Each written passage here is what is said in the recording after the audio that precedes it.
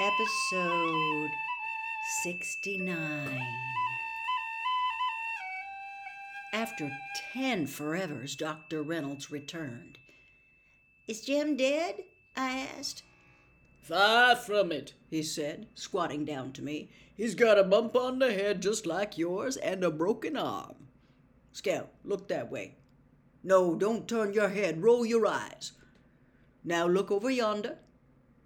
He's got a bad break, so far as I can tell now. It's in the elbow, like somebody tried to wring his arm off. Now look at me." "Then he's not dead?" "No." Dr. Reynolds got to his feet. "We can't do much tonight," he said, "except try and make him as comfortable as we can. We'll have to x-ray his arm. Looks like he'll be wearing his arm way out by his side for a while. Don't worry, though, he'll be as good as new. Boys his age bounce." While he was talking, Dr. Reynolds had been looking keenly at me, lightly fingering the bump that was coming on my forehead. "You don't feel broke anywhere, do you?" Dr. Reynolds' small joke made me smile. "Then you don't think he's dead, then?" He put on his hat. "Now, I may be wrong, of course, but I think he's very alive. Shows all the symptoms of it. Go have a look at him, and when I come back, we'll get together and decide." Dr. Reynolds' step was young and brisk. Mr. Hectate's was not. His heavy boots punished the porch as he opened the door awkwardly. But he said the same thing Dr. Reynolds said when he came in. "You all right, Scout?" he added. "Yes, sir. I'm going in to see Jem. Atticus and them's in there." "I'll go with you," said Mr. Tate. Aunt Alexandra had shaded Jem's reading light with a towel, and his room was dim. Jem was lying on his back. There was an ugly mark along one side of his face. His left arm lay out from his body. His elbow was bent slightly, but in the wrong direction. Jem was frowning. "Jem?" Atticus spoke. "He can't hear you, Scout. He's out like a light. He was coming around, but Dr. Reynolds put him out again." "Yes, sir." I retreated. Jem's room was large and square. Aunt Alexandra was sitting in a rocking chair by the fireplace. The man who brought Jem in was standing in a corner, leaning against the wall. He was some countryman I did not know. He'd probably been at the pageant and was in the vicinity when it happened. He must have heard our screams and come running. Atticus was standing by Jem's bed. Mr. Hectate stood in the doorway. His hat was in his hand, and a flashlight bulged from his pants pocket. He was in his working clothes.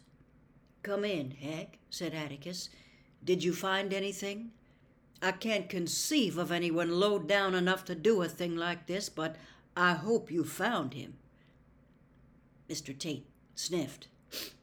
He glanced sharply at the man in the corner, nodded to him, then looked around the room. At Jem, at Aunt Alexandra, then at Atticus. "Sit down, Mr. Finch," he said pleasantly. Atticus said, "Let's all sit down. Have that chair, Heck. I'll get another one from the living room." Mr. Tate sat in Jem's desk chair. He waited until Atticus returned and settled himself. I wondered why Atticus had not brought a chair for the man in the corner, but Atticus knew the ways of country people far better than I. Some of his rural clients would park their long-eared steeds under the chinaberry trees in the backyard, and Atticus would often keep appointments on the back steps. This one was probably more comfortable where he was. "Mr. Finch," said Mr. Tate, "tell you what I found. I found a little girl's dress. It's out there in my car. That your dress, Scout?" "Yes, sir, if it's a pink one with smocking," I said. Mr. Tate was behaving as if he were on the witness stand.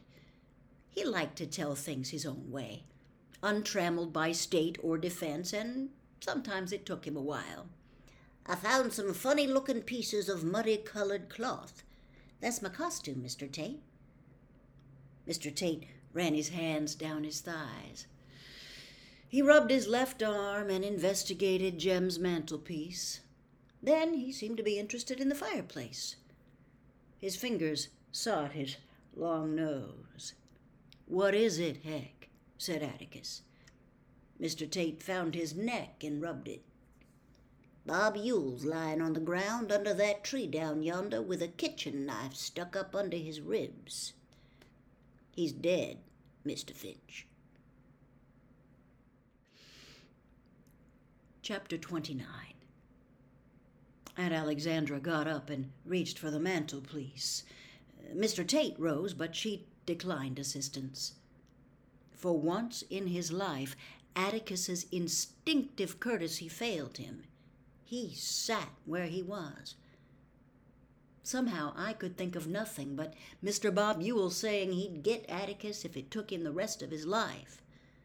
Well, Mr. Yule almost got him, and it was the last thing he did. "Are you sure?"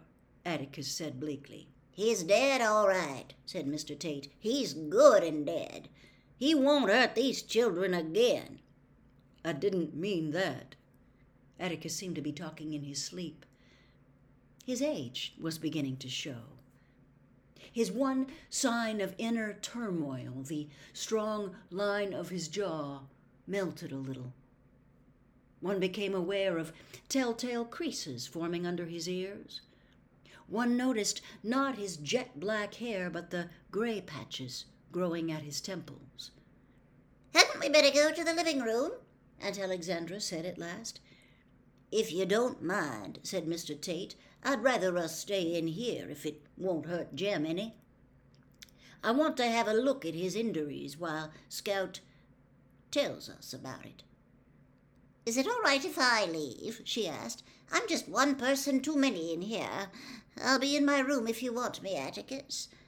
Aunt Alexandra went to the door, but she stopped and turned. "Atticus, I had a feeling about this tonight. This is my fault," she began. "I should have—" Mr. Tate held up his hand. "You go ahead, Miss Alexandra. I know it's been a shock to you. And don't you fret yourself about anything. Why, if we followed our feelings all the time, we'd be like cats chasing our tails. Miss Scout, see if you can tell us what happened while it's still fresh in your mind. You think you can? Did you see him following you?" I went to Atticus and felt his arms go around me. I buried my head in his lap. We started home. I said, "Jem, I forgot my shoes," so we started back for 'em. But the lights went out. Jem said I could get 'em tomorrow. "Scout, raise up so Mr. Tate can hear you," Atticus said. I crawled into his lap. Then Jem said, "Hush a minute." I thought he was thinking. He always wants you to hush so he can think. Then he said he heard something, and we thought it was Cecil. Cecil Jacobs. He scared us once tonight, and we thought it was him again. He had on a sheet. They gave a quarter for the best costume, but I don't know who won it. Where were you when you thought it was Cecil?" "Just a little piece from the schoolhouse. I yelled something at him." "You yelled? What?" "Cecil Jacobs is a big fat hen, I think." We didn't hear nothing. Then Jem yelled hello or something loud enough to wake the dead. "Just a minute, Scout," said Mr. Tate. "Mr. Finch, did you hear them?" Atticus said he didn't. He had the radio on. Aunt Alexandra had hers going in her bedroom. He remembered because she told him to turn his down a bit so she could hear hers. Atticus smiled. "I always play the radio too loud." "I wonder if the neighbors heard anything," said Mr. Tate. "I doubt it, Heck. Most of them listen to their radios or go to bed with the chickens. Marty Atkinson may have been up, but I doubt it." "Go ahead, Scout," Mr. Tate said. "Well, after Jem yelled, we walked on. Mr. Tate, I was shut up in my costume, but I could hear it myself then. Footsteps, I mean. They walked when we walked and stopped when we stopped.